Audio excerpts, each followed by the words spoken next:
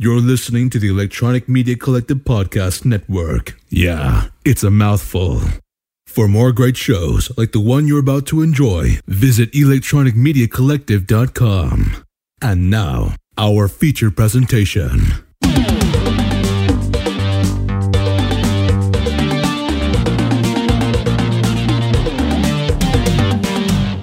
Welcome to Grawlix Nights, the Grawlix Podcast live show. I'm Randy. I'm Melanie. And I'm Jesse. Tonight, we're going extra nights because we are a little later than usual. Just a little bit. Hey, what's up, everybody? Paul, Savannah. Savannah, you didn't watch a trauma movie in preparation? Paul, what's going on? Paul, this is your fault. Yeah. Okay, so tonight we are we'll be talking trauma movies. We all consume some type of trauma media, and Or it consumed us. And we're going to talk about it. And then and also Trauma Now. I tried that out. Well, maybe I'll talk a little bit about that. And then a couple other things before that we'll hit on. All spooky Halloween related things. Ooh. But first, how are you two doing? I'm doing all right. Yeah, doing okay. I always make sure to check in with you guys right off the top. Mm-hmm. Yeah. Oh yeah, and I just tweeted this out without a link. That's Tell your friends, folks. let's go. Hashtag live streaming. No indication where. Nothing. No, not where. Make them work for it. Savannah, Savannah messaged me before, and she's like, I signed up for Twitch. I don't want to be on Facebook. And I was like, oh. Neither do we. Weird. Yet here we are. We're only streaming on Facebook right now. We'll get back on Twitch. We'll get back. We'll reach out the greasy tendrils, tentacles, the Grawlix tentacles to all the services again. But We were getting twitchy. yeah, just Facebook right now. It's your guys' fault. That's where you guys kept listening, watching on. So that's where we stuck to. You even got Matty D to do it. Yeah, and he doesn't like social media. Right. Right? He invited me to 60s Reboot podcast on Facebook, which means he's creating even more Facebook pages. So, Paul asked, side note, does Jesse know who Lloyd Kaufman's mentor was? It was clearly Andy Kaufman. Clearly. How about Charlie Kaufman? Not the one Charlie Kaufman that's like Lloyd's brother, but the Charlie Kaufman that made Being John Malkovich. Is that his name? I don't even know. I'm pretty sure. It's some type of Kaufman. This could be something ridiculous like Jim Henson. No, it's Charlie Kaufman. Oh, it is Charlie Kaufman. Are all the Kaufmans weird? Oh, Savannah says, I'm only back to watch you guys, then I'm going to delete again. That's fair. Okay. Facebook, it's the one I spend the most time on, but it's because of, I don't know, well, Messenger, but I don't even really count that at this point. It's almost like its own separate thing. Mm-hmm. But it's, I don't know, Facebook groups, I guess, maybe, or something. It's really the only thing I hop on for. Yeah. John G. Avildsen from Rocky and Karate Kid. Well, all right. That's what Paul was saying about Lloyd Kaufman's mentor. Well, let's go ahead and jump into some talk. Before we get to trauma, though, let's talk about a little bit about what else we might have non-trauma things we might have consumed. Because as we mentioned last week, Melanie and I had planned to go to the drive-ins. Mm-hmm. Drive-in. The one Singular. drive-in that we have Right. locally. Yeah. Last Friday, and we did. And we seen Halloween Kills and John Carpenter's The Thing in the drive-in. It was quite the experience. So first, let's talk about the drive-in. Hey, Melanie, did you have a good time? Yeah, it was fine. It was a little chilly, but other than that, it was pretty good. Savannah says she read a book called On Dead and On Wed. Oh. I think I've read that before. Yeah? Actually. Is it like a sort of a comedy romance, zombie, or not even zombie, I think it was like a vampire thing. I think I've read it. On Dead and Loving It? It's actually a whole series, so that could be one of them. Who knows? That just makes me think of that Mel Brooks vampire parody, Dracula parody. Mm-hmm. Well, yes. So the drive-in, it was fun. It was cold. I'd say the highlight. I like that drive-in. They really, I think they built in an unfortunate area. They built in some lowland because I don't even know when it had rained last, but it was wet there. And they're like, make sure to park in these areas and don't pull through the grass because you'll get stuck in ruts. It's very moist. And I'm like, when did it rain? And they had a similar problem last time we went to earlier this summer. So I think they kind of, a little unfortunate in their location. Otherwise, they're fine. I didn't go to the concessions this time, so I can't speak on that. I was not a fan of their concessions last time I went, but it was still like, I don't know if like they were operating how they normally do, and that's the food they normally give out, or if they were operating in a like dealing with COVID way, and that's why the food seems like it had been sitting out for 3 hours during the first movie. But I thought it was weird. I noticed when I don't know if it was when we first got in or right after we had pulled in, but there was a sign talking about no outside food or drink allowed unless you paid like I don't remember what it was exactly. Food tax, let's say. It's not exactly what it is, but I didn't know that you could do that. I usually take food. I didn't know I needed to pay extra for it, but it's interesting that they let you do that. Right. It's smart of them to do it that way because they got to know people are going to bring food anyway. Yeah. It's like people do it to a regular movie theater, and in this, like you drive up in your car, right? So it's smart of them to be like, maybe we can at least get a few honest people to like compensate us for what we're losing out in concessions. Right. Because I'm assuming the ticket prices aren't much more. In fact, going to a drive-in, even though price per person for the actual ticket might be a little bit more expensive, it's like $10. If you aren't spending money on concessions, it's a much cheaper movie night than going to the regular theater. But it's smart. So I'm assuming they work like a regular theater in that most of their money would probably come from the concession stand. Yeah. Especially when you consider you get to see multiple movies for the ticket price instead of just one. That's a good point. It's always a double feature. It's nice to see they're making concessions about their concessions. I can barely stand it. You had to get both sides of it in there, huh? It sure did. So I will say, one, the projector is real nice. The sound was better this time. It wasn't A Quiet Place. 2. That's the thing. A Quiet Place. 2. The sound, and maybe it was the mix of the movie, but the sound was distractingly weird. It would cut out, but not just like, you could almost tell that whatever broadcast situation they have, after like it hits a certain like low volume, it actually cuts out. And that's what it sounded like was happening during A Quiet Place 2. But I have not went to like revisit that movie in a normal setting, so I don't know. But I will say that aspect was a lot better.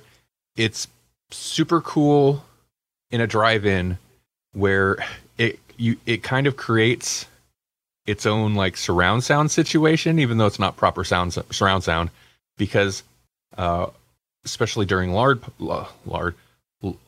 parts, you get all the cars or anybody who's got their car stereo on or radios out there, like it's all playing the sound, and so you get this weird field of sound thing around you going on. The highlight though, bright projector, picture looked great. That's something that I think Maddie D and somebody else commented on one of my pictures that the image looked amazing, and I was like, yeah, no, they have a great projector there. Like I took a still picture and it looked pretty crisp, and that's through just a camera.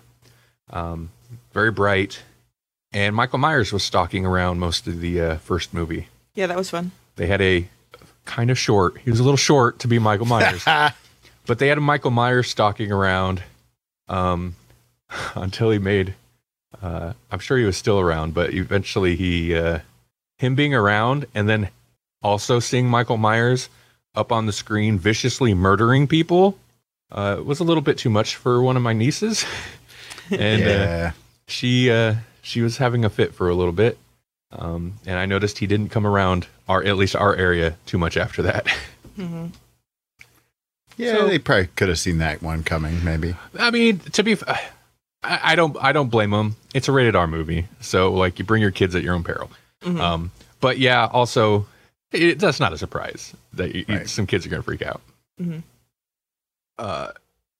The movie itself, though, Melanie, what did you think of Halloween Kills? I'm trying to hand the mic off a little bit. Mm-hmm. I liked the beginning. The movie kind of had two feels to it. It was like a sequel to the original, and then a sequel to the last movie. And I liked it. I liked that part of it, and I liked the old part of it a lot. The new part was okay. It still had kind of that weird, the thing I didn't like about the last one, if anything, that, you know, he's evil, and evil is, you know, it's got to die. It's got to die tonight. Have you seen it, Jesse? Yeah, I watched it on Peacock. Interesting. Okay, so you sound like you have a take on it. I might. I have a really hard time remembering how long has evil haunted this town. I want to say something like 40 years, maybe. They hardly ever mention it, ever. Yeah. So I enjoyed it. I did not enjoy it as much as the last Halloween 2018. Mm-hmm. But Jesse, your complaint hits on something that, like, my least favorite thing, and I kind of had to like let it digest a little bit. Yeah, I kind of hate a lot of the dialogue. Anytime just beat that into the ground, man. The 40 years, I could let it go the first like 2 or 3 times or whatever, because they're like in a bar and it's like drunk people repeat themselves all the time. Like, I can handle that to a certain point, but then it was just like, oh my God, has it been 40 years? Has it? And anytime they go to, what's his name? Tommy? Mm-hmm. Yeah, Tommy. I hated his character in this. And he was the criminal, like he was the worst offender of that. He's so cheesy. Like, his character is so cheesy. It just, and you know what? I guess fine. There are people like that, but you know, that is the negative aspect of it to me.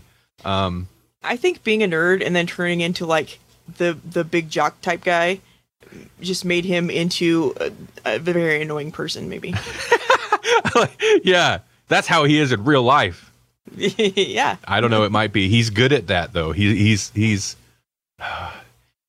kind of person who comes across cheesy when they're just trying to be earnest. But it's like, dude, just give it up. Come on. Yeah. Relax. And to be honest, I started watching it again because since it, you know, it is available. Sure. Not in the theater. But I didn't get very far. I was like, I'm not going to even rate it because I need to think about it. Maybe I'll give it a second watch and then I'll log it on Letterboxd. Mm-hmm. And I got a little ways into it and I was like, yeah, I'll just give it like 3.5 stars. 3 stars. That's fine. Yeah. Oh, far from the worst Halloween movie by far. Like, I enjoyed it overall, but like, man, the stuff that was annoying was really annoying. Yeah. One of the good and or bad things, depending on how you look at it, about this one, more than any of the other Halloweens, I think at least, they get you to like the characters. Like, you're like, yeah, they're cool people. They're fine, and then they murder them. You know? So that's kind of the interesting thing. Like, the main characters kind of suck. Yeah. But all the little bit characters that are just there to like up the body count, I love those characters. They do such amazing character work. You've got the one married couple. I'm assuming they're married couple. Oh, yeah. And so many of these characters pop up like just tangentially in the last Halloween movie. I love the amount of consistency, even if they do kind of beat your head over the head with it. beat you over the head a little bit with it, but there's the lady playing with the drone, the little drone doing flips. Oh yeah, which led into kind of a horrible, like, the kills seem more malicious in this. I'll say that. Like, there's more attempt to make people feel bad, which is weird. Yeah. Michael seems like comes across as less like cold killing machine and more like creating dioramas. Yeah, like, cold killing diorama, machine, but enjoying it. And like, she's the one lady's still alive, and the husband's like dead at that point, and he's just like grabs a knife, stab it into him, look over at her, grabs a knife, stab it into him. That's cold. Anyway, my point is, his little bit with the CPAP mask and the Cheez-Its and wine and like just all these little things for characters that are in there for like 2 minutes to get killed off. They're great. Big John and Little John? Yeah. They're great. Was it Little John or Big John? Which one would just wanted to put on old spooky records and get high? I think that was Big John. That was Big John, yeah. Big John might have had the most character development of any character in this movie. Yeah. We find out about his dead mother. It was like, who is this? What? Way more screen time than Jamie Lee Curtis too. Right. So she's barely in this movie. Yeah. But she was supposed to be unconscious for a lot of it too, so. Paul said my favorite scene is the mob versus Danny DeVito because that felt like a real situation.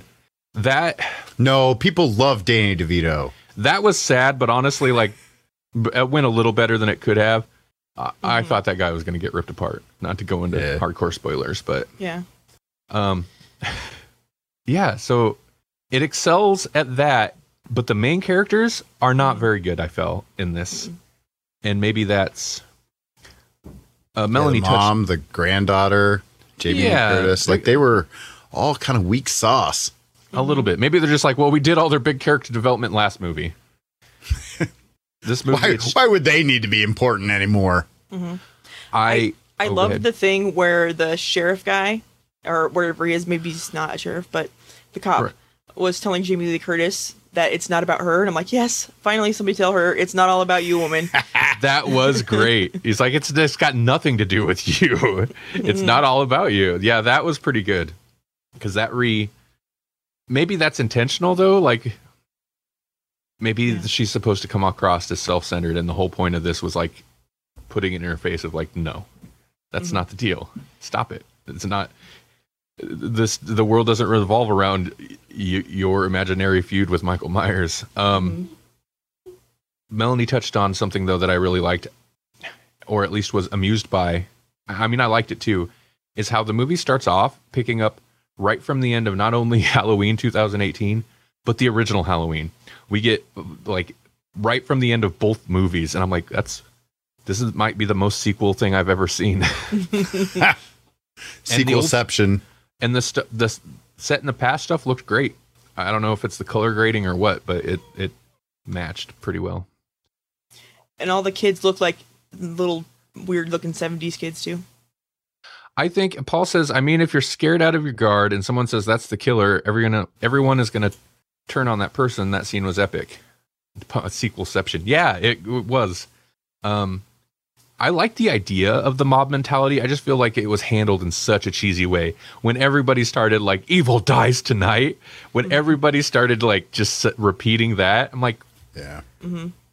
That's a bit much. And That's a bit much. I'm surprised hospital security wasn't better, because the hospitals in Omaha have better security than that. Like, they have doors that are locked that you can't get in, unless they like buzz you through after you go through a metal detector in the ER, and they have a whole hospital full of people that just came in and pushed their way in. But I guess maybe it's a small town too, so I don't know.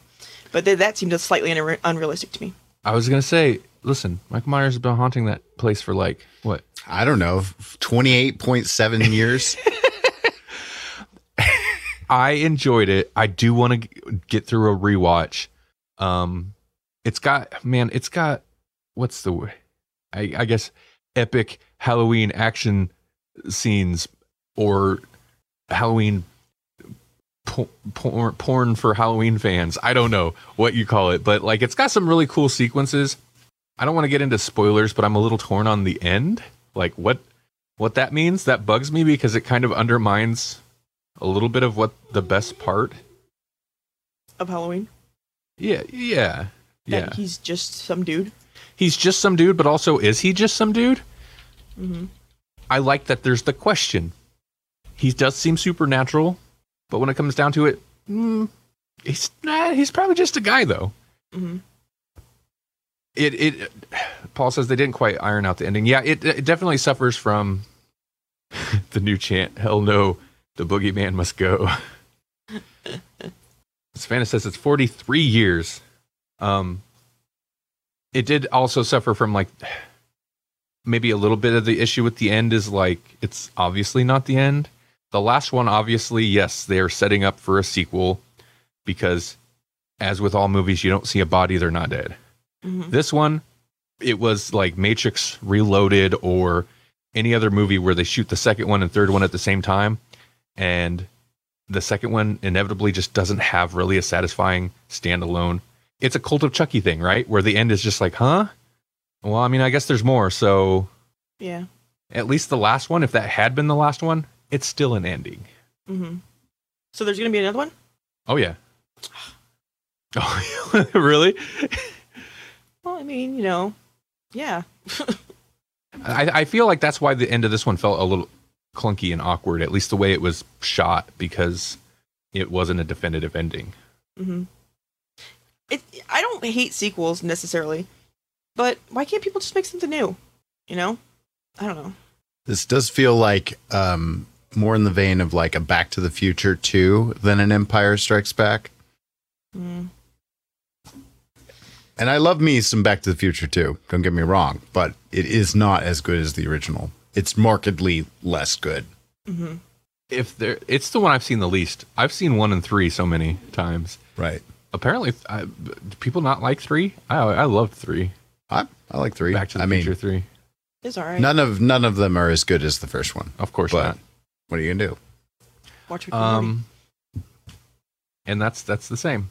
Did you say Rick and Morty? Yeah. Okay. There you go. Yeah. Anyway, Halloween. I'm sure on a future GCU or something, I'll get into much longer discussion about it, but I don't want to belabor the conversation any longer. I mean, 40 years. 40 years of evil. Mm-hmm. And Savannah's right. Technically 43, but this movie takes place in 2018. So it's weird math. It's weird math. Here's Paul's comment, and I just like the play, how it plays out. What are we going to do tonight, Haddonfield? The same thing we do every night. Make sure evil dies tonight. Tomorrow? No. Tonight, damn it. It's good fun. Mm-hmm. No. Yeah, I did kind of want to watch it again before I really talked about it at a lot of length. So, because I liked it, but I felt conflicted, and I've already said that. So let's move on. Okay. Jesse, though, how sour did it leave you? Is this a pass? No. It's fine if it is, man. I completely get it because the substance that's there is pretty cheesy. Yeah. No, I mean, like it's just a letdown is what it is. It's like, right. Like in hindsight, it's like I said, it's far from the worst Halloween movie I've ever seen. It was a lot of fun in a lot of ways. It just like the way that Halloween ended, I was like, yeah, this could be cool if they keep this flavor, keep this flavor. And then they gave us some crazy other flavor. And I was like, the hell kind of flavor is this? This is like, I don't know. I thought I was getting chocolate and peanut butter, and you just threw a little bit of strawberry in there for no reason. And it's kind of like a variation of the same flavor, but it's like they made it wrong or something. So much more camp in this, and I just wasn't ready for it. I agree. I mean, they killed podcasters in the first one, so I should have known there was going to be some camp. But that's true. True crime podcasters. Thank you. Of that. Yeah, that's a whole different breed. That's a different species. Right. And not the only ones, as evidence. I feel like it's almost like the Kevin Smith He-Man thing, where it's like this is the reverse of what happened there. You know, like it's like if I had known where this was going all along, I'd be a little more forgiving of it, kind of thing. Whereas like the He-Man Revelation thing is like people aren't waiting to see where it's going, so they're not as forgiving of it. Right. It's like reverse Revelation. Paul says it was good. I love it, but I think I might have oversold its. I think it might have oversold itself with all the delays. I mean, I was hyped for it. I was pretty hyped for it, but like a little cautious too. And it's another thing, kind of like Malignant, but different. Okay, but it's another thing where I've watched reviews of it since, and I've watched reviews of it by people just praising it. They loved it. And reviews of it, people just trashing it. They did not care for it. And both reviews, I'm like, they're kind of right. They're both kind of right, at least to an extent. I'm more on the side of like reviews that are favorable towards it. But the people that dislike it, I see the reason, and I'm kind of on board with like, yeah, I understand that. Savannah says, I can't get into the true crime entertainment stuff except the makeup girl on Facebook. I love her. Sorry. Paul says there's no middle ground right now. I mean, I'm a little bit there. I'm in the middle ground. It's kind of like Malignant, but Malignant is not even the same thing. I mean, I feel like Trauma like is middle ground, man. Like Middle ground. that's where they live, is in middle ground. Yeah. Is it really? They know it though. As I feel like they Well, right. live like next to the landfill, kind of. They do. They do, but they know it. They embrace it. Yeah. They're like, this is a landfill. This is where we live. This is a mutated mess. We like it. Yeah. Okay. Don't judge us. Or do. We don't care. Mhm. We'll tear off your nipple piercings. Don't you be toxic, or we'll seek vengeance. Right. Well, that's. Was there anything else? I don't think I really watched anything else. That's a pretty good segue, unless you guys had other things you wanted to talk about. Unless you had new things to say about the thing that you haven't already said. Just it's wonderful. It's great. It's such a good movie. That was an automatic 5 stars. Yeah. It looked Weird. good too. I wouldn't have predicted that. You know what? We did watch something else that we have to mention. We have to mention it. The fact that we didn't, I forgot. Jesse, you'd be so ashamed if we didn't mention this. Okay. Have you heard of Benny Loves You? No?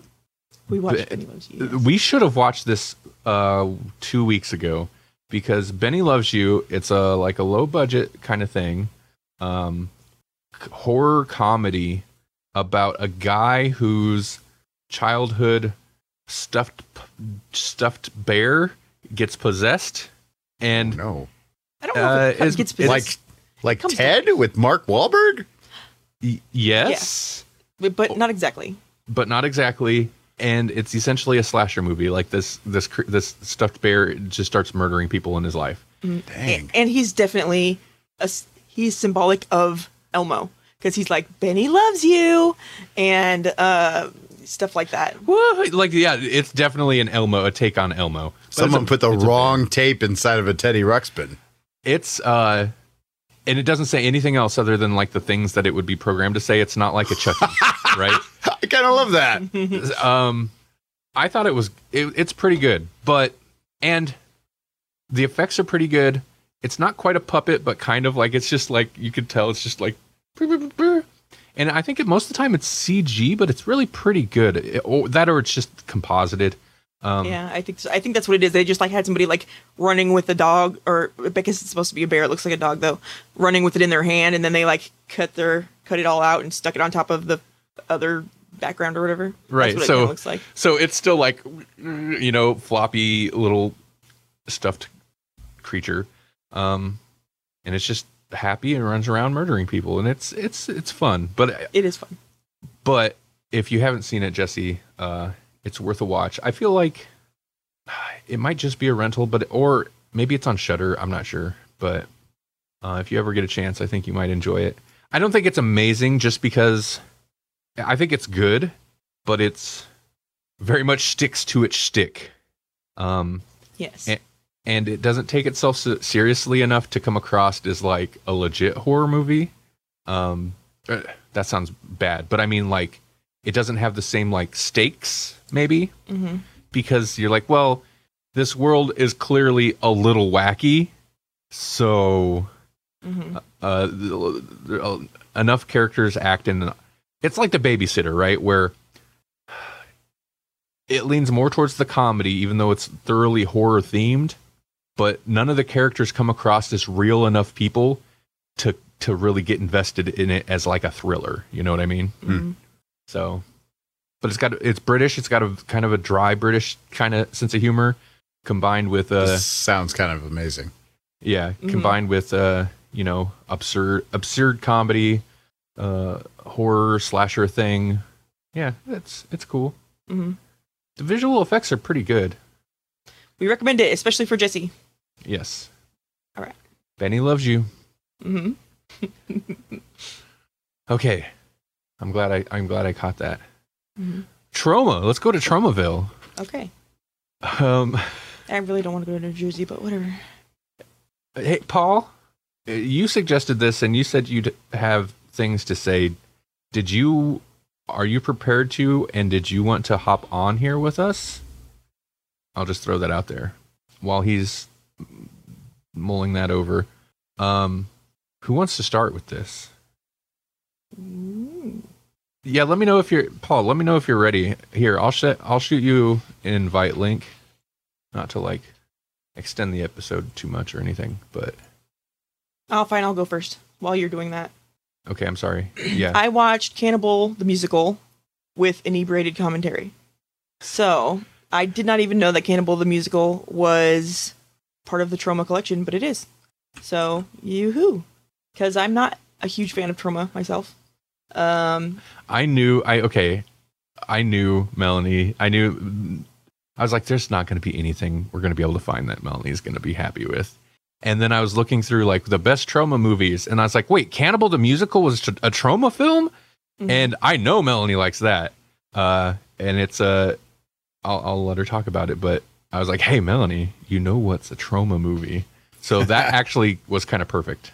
Mm-hmm. So Cannibal the Musical, in case anybody didn't already know, is a black comedy, basically, about it's there's a true story behind it, but it's not really it at all. But some guy named Alfred Packer, and that's the main character, who is Trey Parker. So it's made by what is it? Let me see. It is written by, directed by, co-scored by, and starring Trey Parker. And Matt Stone's in it also. But basically it's Trey Parker. So basically South Park. Everything Trey Parker, also Matt Stone's there. Yeah, except this was, well, I guess South Park maybe started also, but it's while they were going to school in Colorado, film school. So a lot of the people in the movie are other people that go to the film school. I think they said even a couple of their teachers are in it. So that's fun. And that's I did enjoy watching the commentary version of it because, well, besides the fact that they're drunken and silly, which is fun, they did give a lot of information as the movie went along. Although there was a part where it like just dropped out and they were like, we're drunk and we don't know what we're doing, so we lost it for a little bit, but we're back. So, and the sound was kind of off, but yeah. And if I'm sure it's probably obvious by how we were talking about it, you've seen this movie yes, a couple times at least. Yes. I've seen it anyway. Yeah. Mm-hmm. But never the drunken commentary. Right. Which is why, well, not the only reason why, but that's part of the reason that I chose to watch that one. So the story is there's a bunch of miners, prospectors, whatever, and they want to go west to try to find gold. So they go that way, and it just happens that on their trip they run into like one of the worst winters ever or something, and the party gets stuck up in the mountains, and end up, or at least one of them, if not more, in real life. I mean, I'm not sure in the thing more than just that, but end up beating each other. And then the guy, it begins actually, I think, with Oh no! It first begins with him eating a bunch of people, but it's because it's the idea that they're giving to the jury at the trial of him after he's come back down.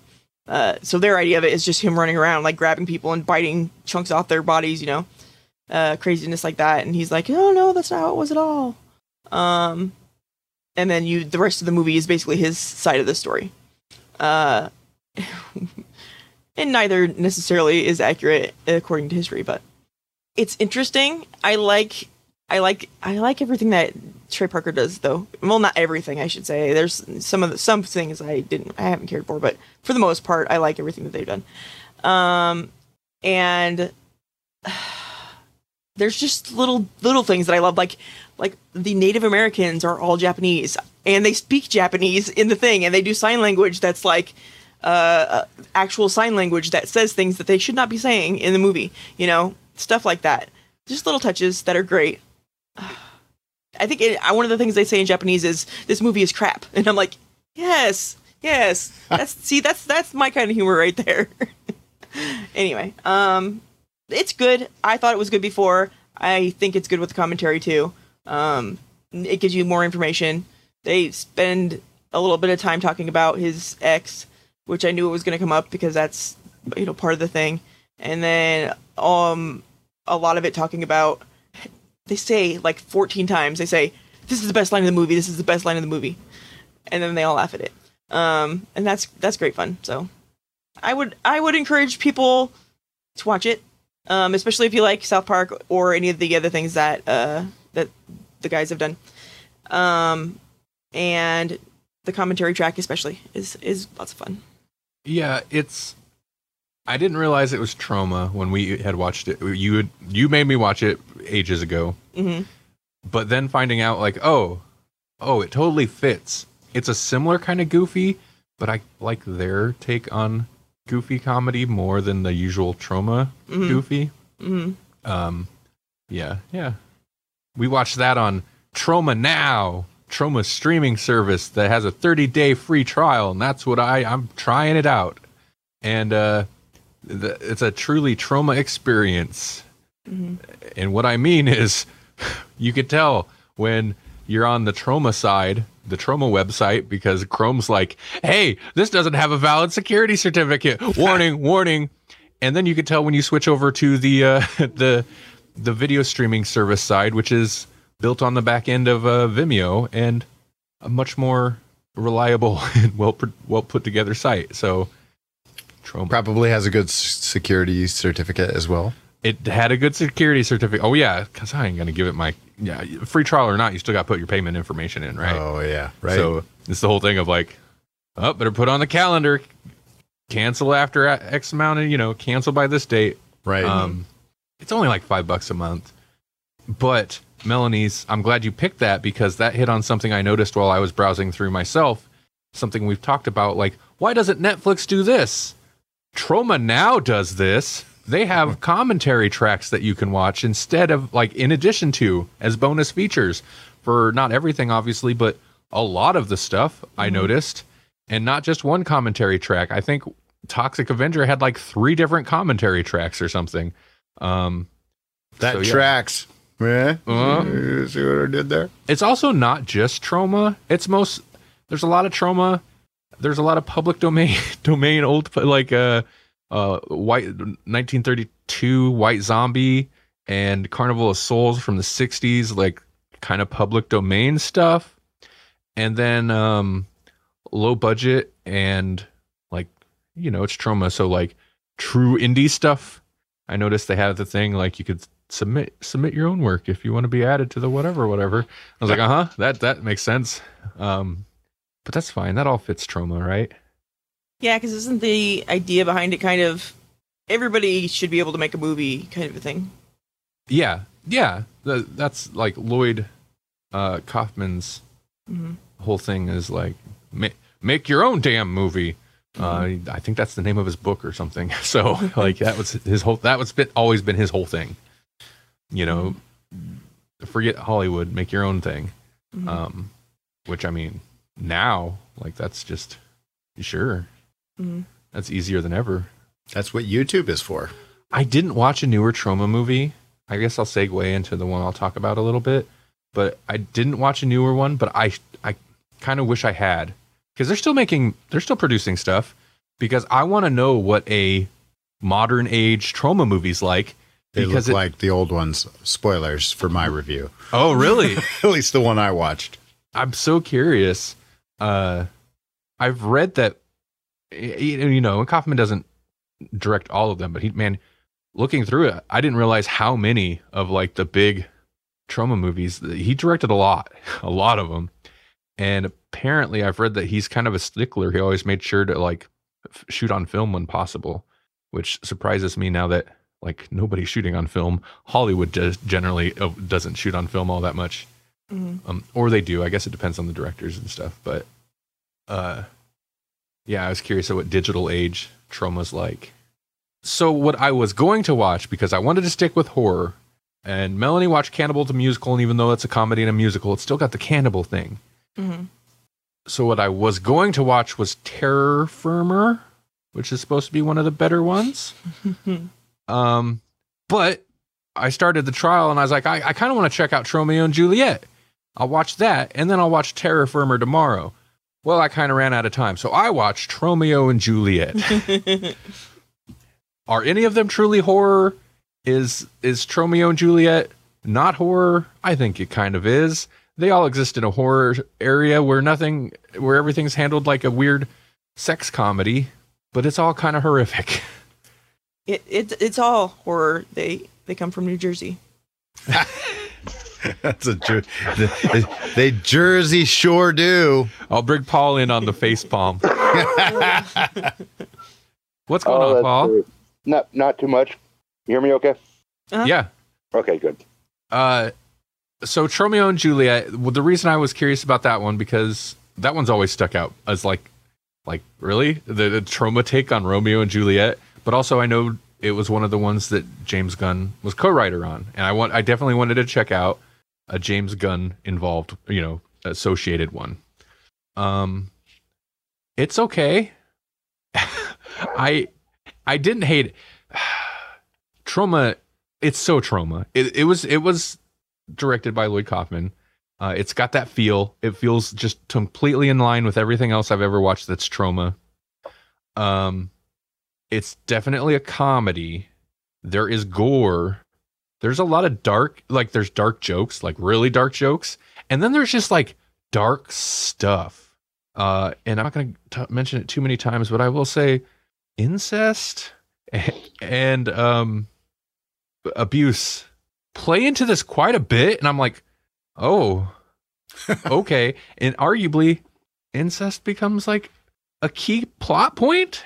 And I'm like, well, I mean, wasn't that kind of a key plot point throughout all of Shakespeare, though? So, no, not Romeo and Juliet, man. Well, not Romeo and Juliet, but other Shakespearean stories. Oh yeah, sure, but like, you know the plot for the most part, right? Right. The ending, I won't go into big spoilers. The ending is different, though, and I kind of appreciate the brilliance of doing Romeo and Juliet, but changing the ending, because it's like, that's the whole thing. Well, the play's the thing, but that's the whole thing, right? It's a tragedy. They did something else, but I'm not. So there's a brilliance in that. Whereas at times, like, otherwise the plot for the most part is pretty close. But what they did instead is like, oh, and I see it coming. They don't even hint at it. They foreshadow it at one point, and I was like, oh, that sucks. That's gross. The humor is so hit and miss for me. There's a few parts that made me laugh. There's a few like visual gags and a few little things that made me chuckle. There's a couple of the like kind of off-color jokes are also hit and miss. But overall, I don't find it as repugnant as I do in other things. But that just intentionally goofy, zany, like that type of thing, that type of humor. The eyes go crossed and there's the weird honk honk weird sounds. Like they'll do that like that's a common element of these. The Troma tropes. Yeah, and I hate it in most other things, and I don't hate it here, but I don't like it either. I don't know why it's more tolerable, but I'm still not a huge fan. You get to see a close-up of a woman's nipple being pierced for real pretty early on in the movie, so that's a thing. Lemmy from Motorhead does the he's the narration, he'll come in during like the act changes and stuff, and his voice is not at all what I expected. And there's these little flourishes that I think are just kind of brilliant to do that. Like occasionally, especially when it's Romeo and Juliet, they'll slip into the actual dialogue from like this Shakespearean style dialogue, and it's either, occasionally it's like spot on. Sometimes it's changed, like they'll just change out certain references, or they'll change the meaning. Like when, the whole scenario is a little bit different, but when Romeo, or Tromeo in this case, and that's it, his name's Tromeo because it is. Because of course it is. It's trauma. Everything has to be traumated. Right. He's like, it's when he's watching Juliet through a window. In this case, she's bound in a glass box in that scenario. But what's in the box? Their dreams. That's where they go to die. It's super like it's a dark, man. It gets so dark.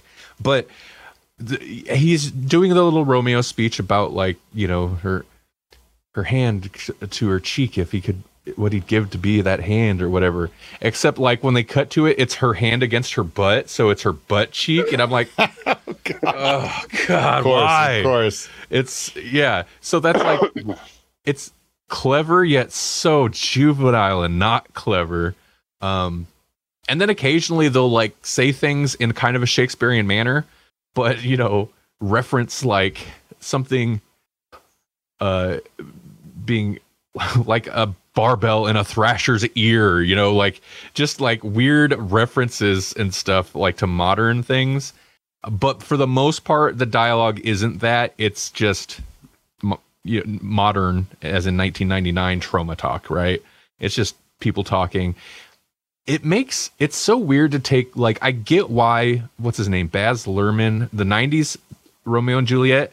I get why that world, other than it being like a crazy Baz Luhrmann Romeo and Juliet world, why that world seems so heightened and weird, and like because they've got the gangs and all that, like the opposing houses.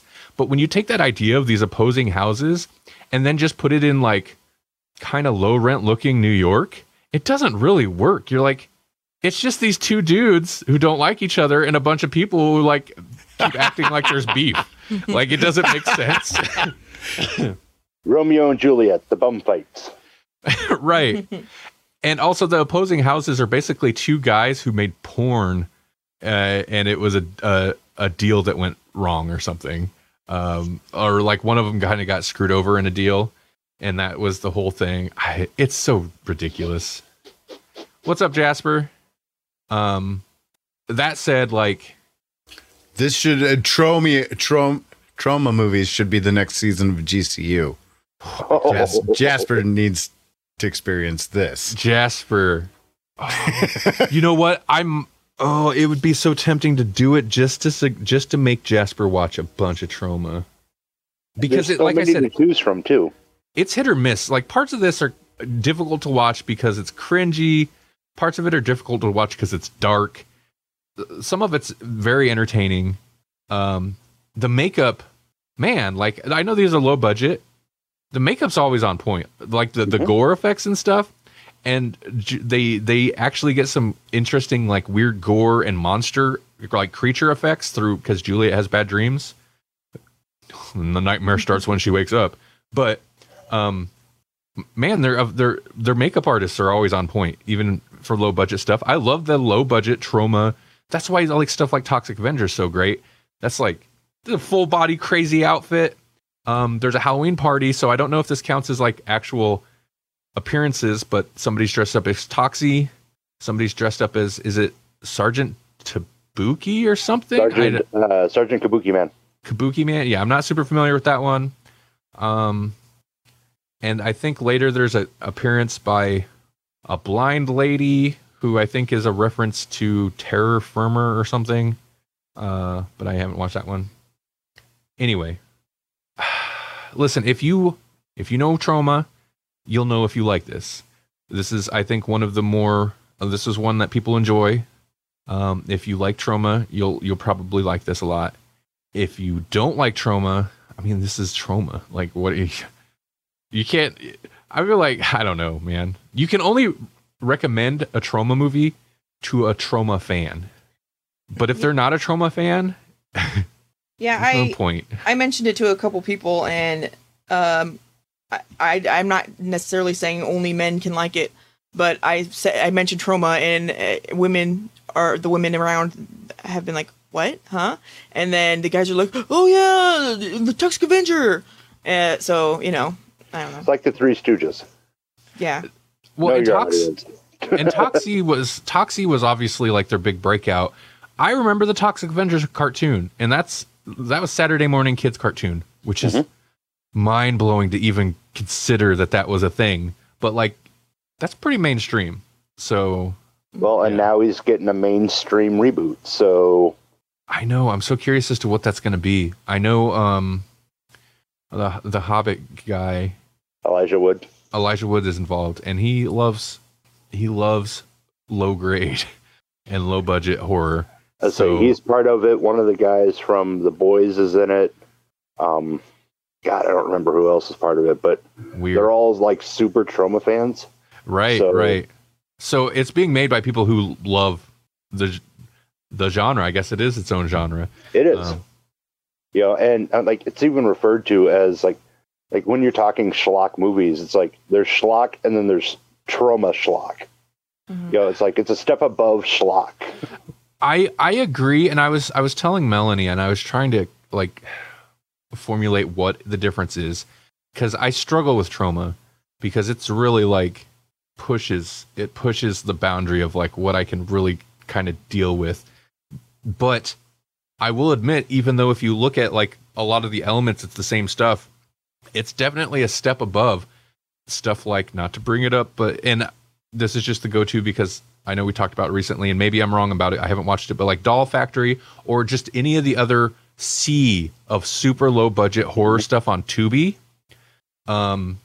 it's definitely seems like a step up from some of that stuff. And I feel like maybe it's the spirit behind it. Even if it's like similar stuff, Troma, like they're not just, I mean, it is a business thing, right? But like they're not just cranking crap out. It is so cynical too. They want to make this. They want to make it this specific thing because they love doing this specific thing. They have their niche. Whereas some of the other low budget, like schlock stuff is just, let's just crank this out because horror sells, right? Like there's no kind of love of it. Whereas Troma, there's a love of trash. It's more self-aware. It has fun at its own expense. Right. And at least some of them, like Tromeo and Juliet, it's pushing, it's being edgy. It's like James Gunn, the whole tweet thing. It's like, Disney, did you never, I know this is an over issue, like it's done, but did you never see any of his previous work? Go look at any of it. Anyway. It's been about an hour and Jesse still hasn't gone, so I think we should move on. No, you're right. Jesse. I mean, we'll just keep that party going because this movie's the same kind of winner. It's called Blood Junkie. Yes. Did you say Blood Junkie? Yeah. Yeah. I initially was like, I should go with something weird like surf Nazis or whatever, But then I saw this made in 2010 and it's called Blood Junkie, and I'm kind of addicted to having the blood in my body. So this just made perfect sense to me. And the interesting thing about it is it's kind of, in the vein of a Troma movie. It's like a self-aware, almost homage to itself. Like it's like a callback to the 80s trauma movies. Like it's shot like one, like the whole thing, like the interactions are like the movies of that era, but still shot like purposely kind of bad, but also kind of charming and compelling at the same time. It's like like I sent an image to you in the chat, and the movie database information, but like it's this two dudes that are just looking to hook up with chicks in the worst possible way, like in a dude, where's your car kind of way. So almost like a Bill and Ted, but skeezy, super skeezy dudes. Driving around in their mom's station wagon. And the whole crux of this thing is they're trying to hook up with babes in the woods. So they go camping like you do in a horror movie, right? And it's got this super duper 80s, late 70s vibe to it. Like the whole time I'm like kind of like, this is either the best dumb thing I've ever seen or the dumbest good thing I've ever seen. I don't know. But like the resolution of this movie made me mad at first because I was like, no, because they try to do like a clever plot twist thing at the end. And I'm like, no, that doesn't work because of the opening. And then I think about the opening a little harder. And I'm like, oh crap, it's kind of genius. Like it works if I think about it and realize what they actually pulled off there, because they actually have a scene. They actually have a scene where a kid is like watching a television and they flip through different trauma movies, and it's like, oh dang, this actually does kind of work. Mm-hmm. I feel like it's so funny. Even 99, they're like they're so referential. There's a part where they're like showing different clips of movies because of like the editors, and they're all trauma movies. And they're like, oh, that's great. That looks great. Oh, that one's crap. So that just seems like a thing they've always done, man. It's funny. I'm digging that poster for sure. Well, I when I saw it, I was like, yeah, Randy will dig this for sure. Mm-hmm. So there's just like this abandoned building that's going to be like a chemical factory. And I assume that these people just had access to this abandoned building because it doesn't look like it's been set dressed or anything. It's like a legit abandoned building kind of thing. And then this guy apparently is there and picks people off that comes into the area kind of deal. And he's a junkie for blood. Like that's his thing, is he like drinks blood. That's what he does. He's got like a vampire bat if that were a person, and he like will like abduct people and hang on to them and just slowly drain them and then drink them through that tube that's attached to the gas mask for whatever reason. You like screw a can onto that, and then that's how you drink your blood. I guess. It's ridiculous. It's so ridiculous, but also kind of great. And they have this whole dynamic with the little brother who has to come on the camping trip so that the sister can come, because just randomly mom and dad left. They just went out of town. One of my favorite lines is like at the very beginning, it's there's the note and like the money for the emergency fund because mom and dad went out of town, and it's like, and she just calls her like gal-friend, and she's like, hey, how much booze can you get for $35?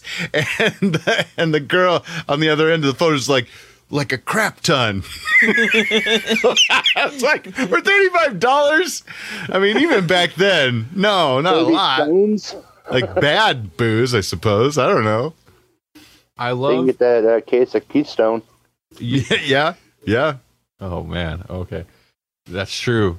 You want to party for cheap. That's how you do it.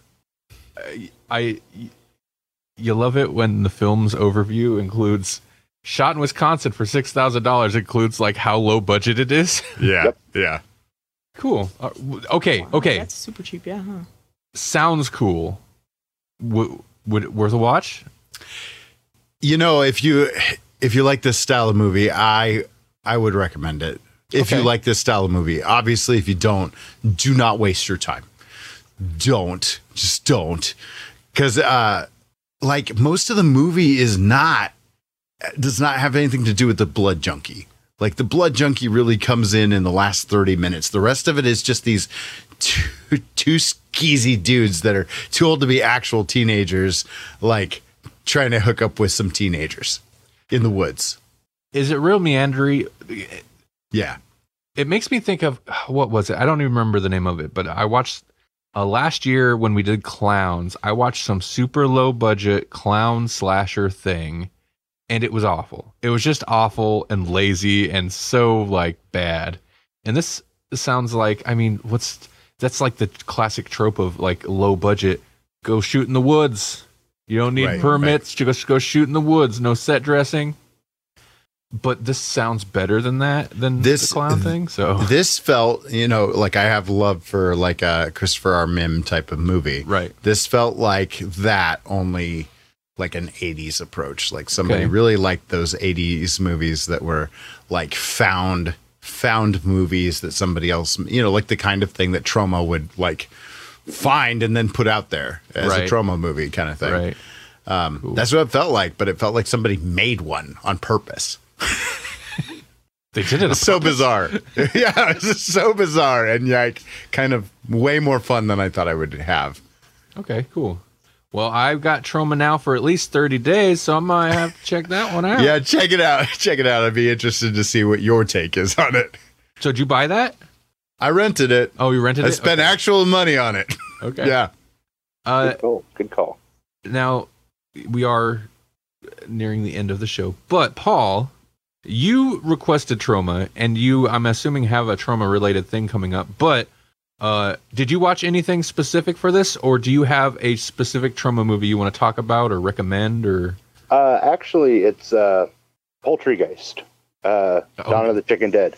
That's the chicken one I mentioned last week. I was like, I know there's something about a chicken. What's that one? I don't want to watch that. It's actually it's fun and schlocky, and you get past the gore and the sex jokes.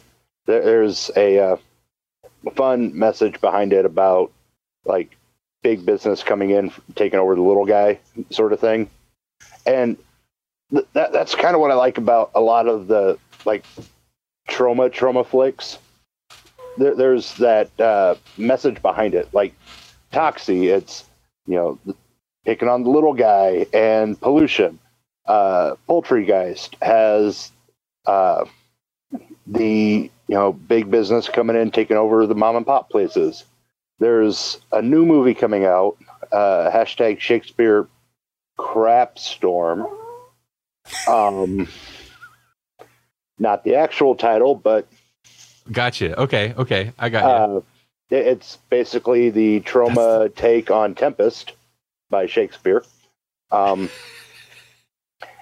it kind of takes on whaling and a bunch of different things like that.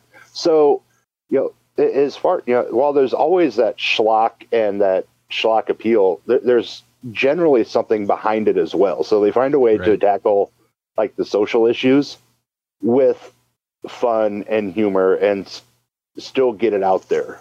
Right. Mm-hmm. Cool. So I actually have Poultrygeist. I don't know, man. I bought a bunch of like random DVDs back in the day. Anything that looked crazy, I'd buy it. And I feel like Poultrygeist, maybe that's why that one stuck in my head. I might have that. I don't know. It's a fun watch. I mean, it's definitely top tier Troma. I mean, is Thanksgiving a Troma movie, or is that something totally different? I feel, I could be wrong. Man, it would be kind of at home with it, but I feel like it's not. I'm not sure. And what I know of that, and I could be wrong, like that might be a good example of like wannabe Troma, but not quite there. But I could be wrong. Right. I mean, it's often imitated, never really, which is weird because, it doesn't seem like it'd be that hard to mimic. Right. I mean, it's Troma, and as Lloyd will point out, he's the king and queen of schlock. But yeah, Troma definitely has a niche audience that keeps growing, and it astounds me that this audience, it keeps finding new fan bases like each year. So it's It doesn't totally surprise me though, because I guess this is a trend that's kind of come and gone, and it comes and goes, but it falls in line with, like, sometimes you'll see, what was it? There's Hobo with a Shotgun, and just like the intentionally schlocky, cheesy, low budget, although sometimes they have big names attached, and sometimes they're just low budget. Melanie and I watched, what was that one a while back, Melanie, with the priest? Pastor or something? Yeah. We watched that a while back. I don't know why, but we did. Stuff like that kind of comes and goes as being popular with various people. And Troma, like, it's like, well, Troma's right at home in that. They've been doing it since 1979. Like, so yeah, it's not surprising that they retain and have built an audience. Well, like, what slays me about it is, like, the same people who jump on to following Troma every year you'll hear them complain that, like, and I'll use Halloween Kills as an example, don't have a good story, or the acting sucks, or it's like, so you can like a movie where it's cheesy, it's hokey, and schlocky. See, you're touching on something that you touch on in the comments that always ruffles a few feathers around here, because it depends on the overall presentation and how it strikes me. There are movies that I'll watch that I love. The story's crap, or the plot's crap, or it's got crap acting, or whatever. But it's got something. It's got some entertainment value, something that hooks me, some charm, some appeal. And then there's other stuff that could be like a nice plot, objectively well acted, really well produced, but it's missing something. It's missing soul, or maybe it's just a slog. Like, there's a thing, and I don't want to say a soul, but maybe there's a soul to each artistic work. It's a thing you can't define. You can't scientifically find it. Now, Andy, let's play a game of Hide the Soul. Hide the Soul. That's the other thing I forgot to talk about. We do not have time. But, yeah, like, it just, I touched on it when we were talking about Malignant. Like, I don't know what it is about something like Malignant and something else, where Malignant, there's aspects that I just, didn't like this. Whereas other movies that might even, like, if you look at it and add it up, might be a worse movie than Malignant, but man, I get so much more entertainment. Malignant, if that whole movie was was like jail scene on, if that was the whole movie, that movie would have been amazing. So, like, there's so many factors to come, and that's why when it comes to, like, ratings, even though it doesn't always work out, a lot of times I just gotta have to go with my initial gut. Like, sure, I'll give this the same rating as, like, Citizen Kane or something, right? Like, you know, it just depends. Although Citizen Kane's a little, you know, it's maybe not the greatest movie of all time. It's not, but they've been saying it is for hundreds of years. It lost that for the last 40 years. Kane died tonight. 40 years. Citizen Kane has haunted the movie industry. Much longer. That's a good point, though. Halloween Kills. I thoroughly enjoyed that watch. Fun experience. There's some awesome scenes, but at the same time, I can get on here, and Jesse had a little bit of a bone to pick, and I'm like, you know what? You're right. Screw this part and this part and this thing. Oh, yeah. But overall, I didn't hate it. Well, I don't know what I feel. I don't expect people to love every movie. Mm-hmm. You know, that's just asinine. Mm-hmm. You know, that's illogical and doesn't make any sense at all. But, and when I say this, I'm not even talking about you specifically. Yeah, I'm talking I'd say viewing audience in general. It's people will say they absolutely hate a movie because it has zero stories, you know, zero acting ability, but then praise another movie for essentially the same thing. So it's always confused me. That runs into the thing of like the issue with criticism in general, or the star ratings. Yeah. because when you're discussing a movie, yeah, you're trying to pinpoint what elements of it you don't like. And it could have similar elements to this other movie, whereas in this movie, I didn't like it. I'm going to point to the fact that this and this, that really bugged me. Whereas in another movie, I loved it. It's got this and this, but it has this, which I really liked. Like, it's just a matter, like, it's the whole thing, again, star ratings. Like, you're bound to run into oxymorons. It's like, well, how can you give, Nightmare on Elm Street 2 the same rating as this? Like, I don't know, but you just kind of can.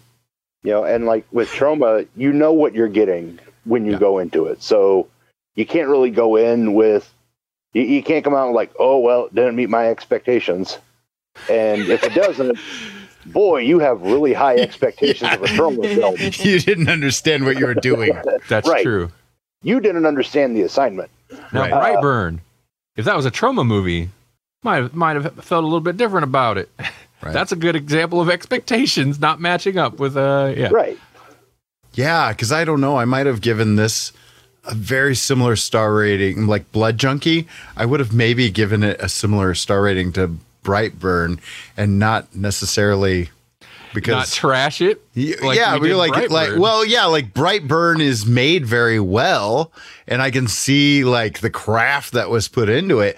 But at the same time, I'm like, this Brightburn for me gave me nothing new.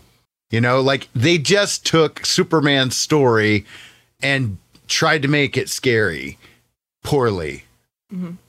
And just real quick, I know it's getting late, but I think one of the things that I take into consideration too is the people that are making Troma movies oftentimes are brand new people. I mean, they'll have the producer guy, then they go there for him to help them out, because most of them are just in film school, or maybe never even went to film school. They just want to make a movie. They don't have the resources that a studio has. So I can forgive so much more in something they make than I can in a studio movie. That's a big part of it too. Yeah, that plays into the idea of like different factors that maybe you don't even think of when like you're initially discussing it, but that still plays an aspect in how you feel about it, right? Mm-hmm. Like when we're sitting here on cam and we're like thinking like, well, what I didn't like, the story sucked. But then you're not necessarily thinking about the fact that, but I kind of give it a bump up because like it's obviously a low budget. They had like the love of the genre, like stuff like that. Mm-hmm. And especially a show like Grawlix, and other like Seat of Your Pants podcast reviewer people, we're not writing their reviews out, so we're not able to like, and it's very apparent, but we're not able to fully pinpoint. I try to think about it. Sometimes you can see us change our minds in real time. Oh yeah. The review of movies that I have in the shower before Grawlix versus what actually hits cam. I should just put the cam in the shower. No. Oh my! You're quick on that one. Be a way to bring up viewers. Different that audience. Escalated. Very different audience.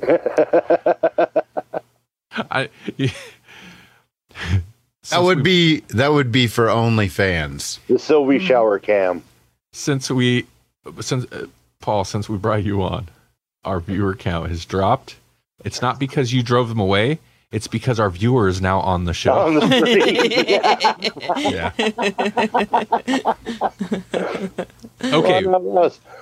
Well, we need to get out of here real quick, Paul. Do you have a Troma related thing coming up? Yes, on the 25th, an interview with Mr. Troma himself, the king of Tromaville, Uncle Lloyd Kaufman. You got Lloyd Kaufman? Yes, I did. I did not expect that. It took a year to get that one all sat down. That's amazing. I'm impressed. It was probably one of the most excited I've been for an interview in a very long time. I'm highly impressed. Because it was a lot of, you reach out to one person, they're like, well, you need to get a hold of so-and-so. Okay, well, no, we need to put you in touch with this person. Okay. So then, just go through like everybody and you eventually get the assistant. And he's like, yeah, we can do it. I'm like, oh, thank you. Thank you very much. Oh, I love you. That's cool. Okay. So that's coming out the 25th? Yep. Okay. On Moose's Monster Mash, I'm assuming? Yep. Cool. We talk all things Troma, including his new movie, #Shakespeare Crapstorm, and Troma Now. And he talked Troma Now a lot. Interesting. Okay. Does he talk about the Vimeo backend and how it's much nicer than when you hop over to the regular site? Probably not. I will say it's worked well. Like I've used the app, sent it over the Chromecast.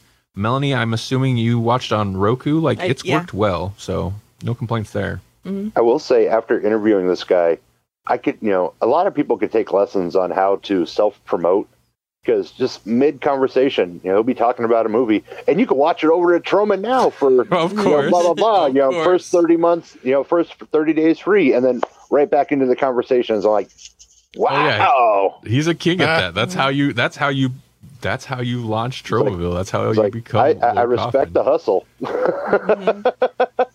Cool. All right. Well, I'm gonna. I guess you could stick around to the end. Hey, Melanie. Yeah. What should we be amazed about? Anything? Sure. Just a little one, short. Some scientists were going to study something in the Caribbean, however you want to say it, and they heard they didn't hear actually because it's lower than human ears can hear, but the equipment picked up a sound, and so they did a couple other little tests to see what it was, and it apparently is that the waves in the base, they go into this basin and then come back out every 120 days, and the wave pattern, like any other wave pattern, produces a sound, and so the sound the Caribbean makes is an A flat. Really? Yep. Cool. I like it. Yep. The Fonz, he jumps over sharks, probably in the Caribbean, and he says, "Hey." That's all I got, but I couldn't not. You saw it on my face. I seen something.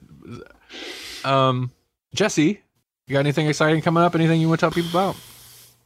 I feel like I do, but I don't know what it is. So I have. Oh yeah, you. Well, I was. Yeah, I was gonna try and pimp your thing. But you know what? I heard that there is like an album coming out, and you could also get a T-shirt from the guy that makes these albums, like not only a T-shirt of that band. I don't know. You're right. I mean, I feel like it's so weird talking about it, because I do like what I have to switch gears to, like, it's Super Science. Super Science is coming out with this, but it's like, it's just me. It's just me. Yeah. So I have an album finally finished for Halloween. It's one I've wanted to put out for a long time. Tomorrow. It will be out tomorrow. In fact, after this, I probably have some more uploading and stuff I need to do about it. But it'll be out tomorrow. Go to superscience.xyz. I know that's a weird top-level domain, but superscience.xyz or whatever. That'll redirect you to Bandcamp. It's going to hit Bandcamp first. You can stream it there for free, or you can buy to download digital, get MP3, FLAC, whatever.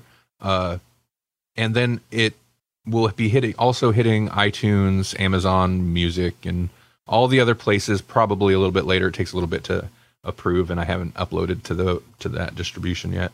But not only can you get a Super Science shirt, but I'll actually be uploading a new shirt with a specific design to match that album tonight as well, and you can get that at Strangers. From Strangers with T-Shirts. Go to strangerswitht-shirts.com. Mm-hmm. So do all those things and get all the stuff. Yep. The album, by the way, it's synthwave stuff, inspired by 70s, 80s horror and sci-fi. Very John Carpenter-esque. A lot of these I kind of channeled a little bit of the 70s stuff, so I tried to pull in a little bit more synth sounds that sound a little bit 70s, but it's still definitely got the 80s kind of vibe. So it's that 70s album? Kind of. It definitely has a disco-y sounding song on it. But it's like, it's 9 tracks, 5 new tracks, and 4 that have been released over the years on various like Halloween compilation albums and mixtapes and stuff. Nice. I'd give them all a brand new mix, new masters, and be ready to go tomorrow. And then, real quick, Paul, we mentioned your episode's coming out the 25th, but you can check that out at electronicmediacollective.com.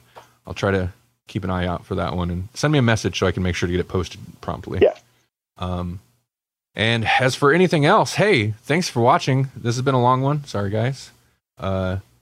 If you want to hear more, go to grolixpodcast.com. I just remembered I don't think I uploaded the video of last week's to YouTube yet. It's been busy. It's been a busy week.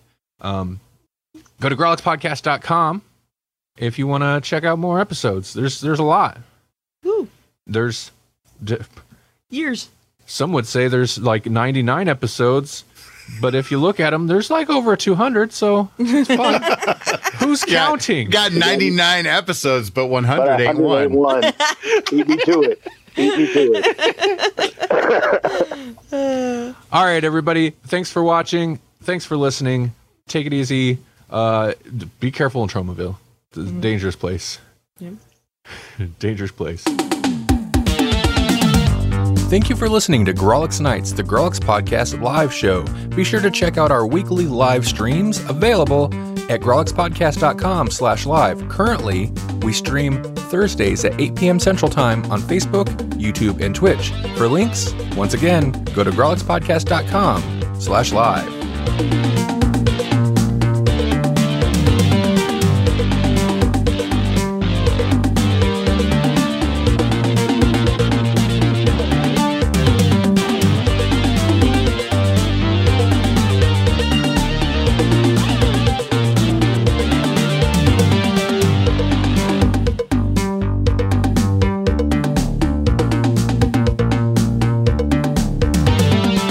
Got 99 episodes, but 100 ain't one.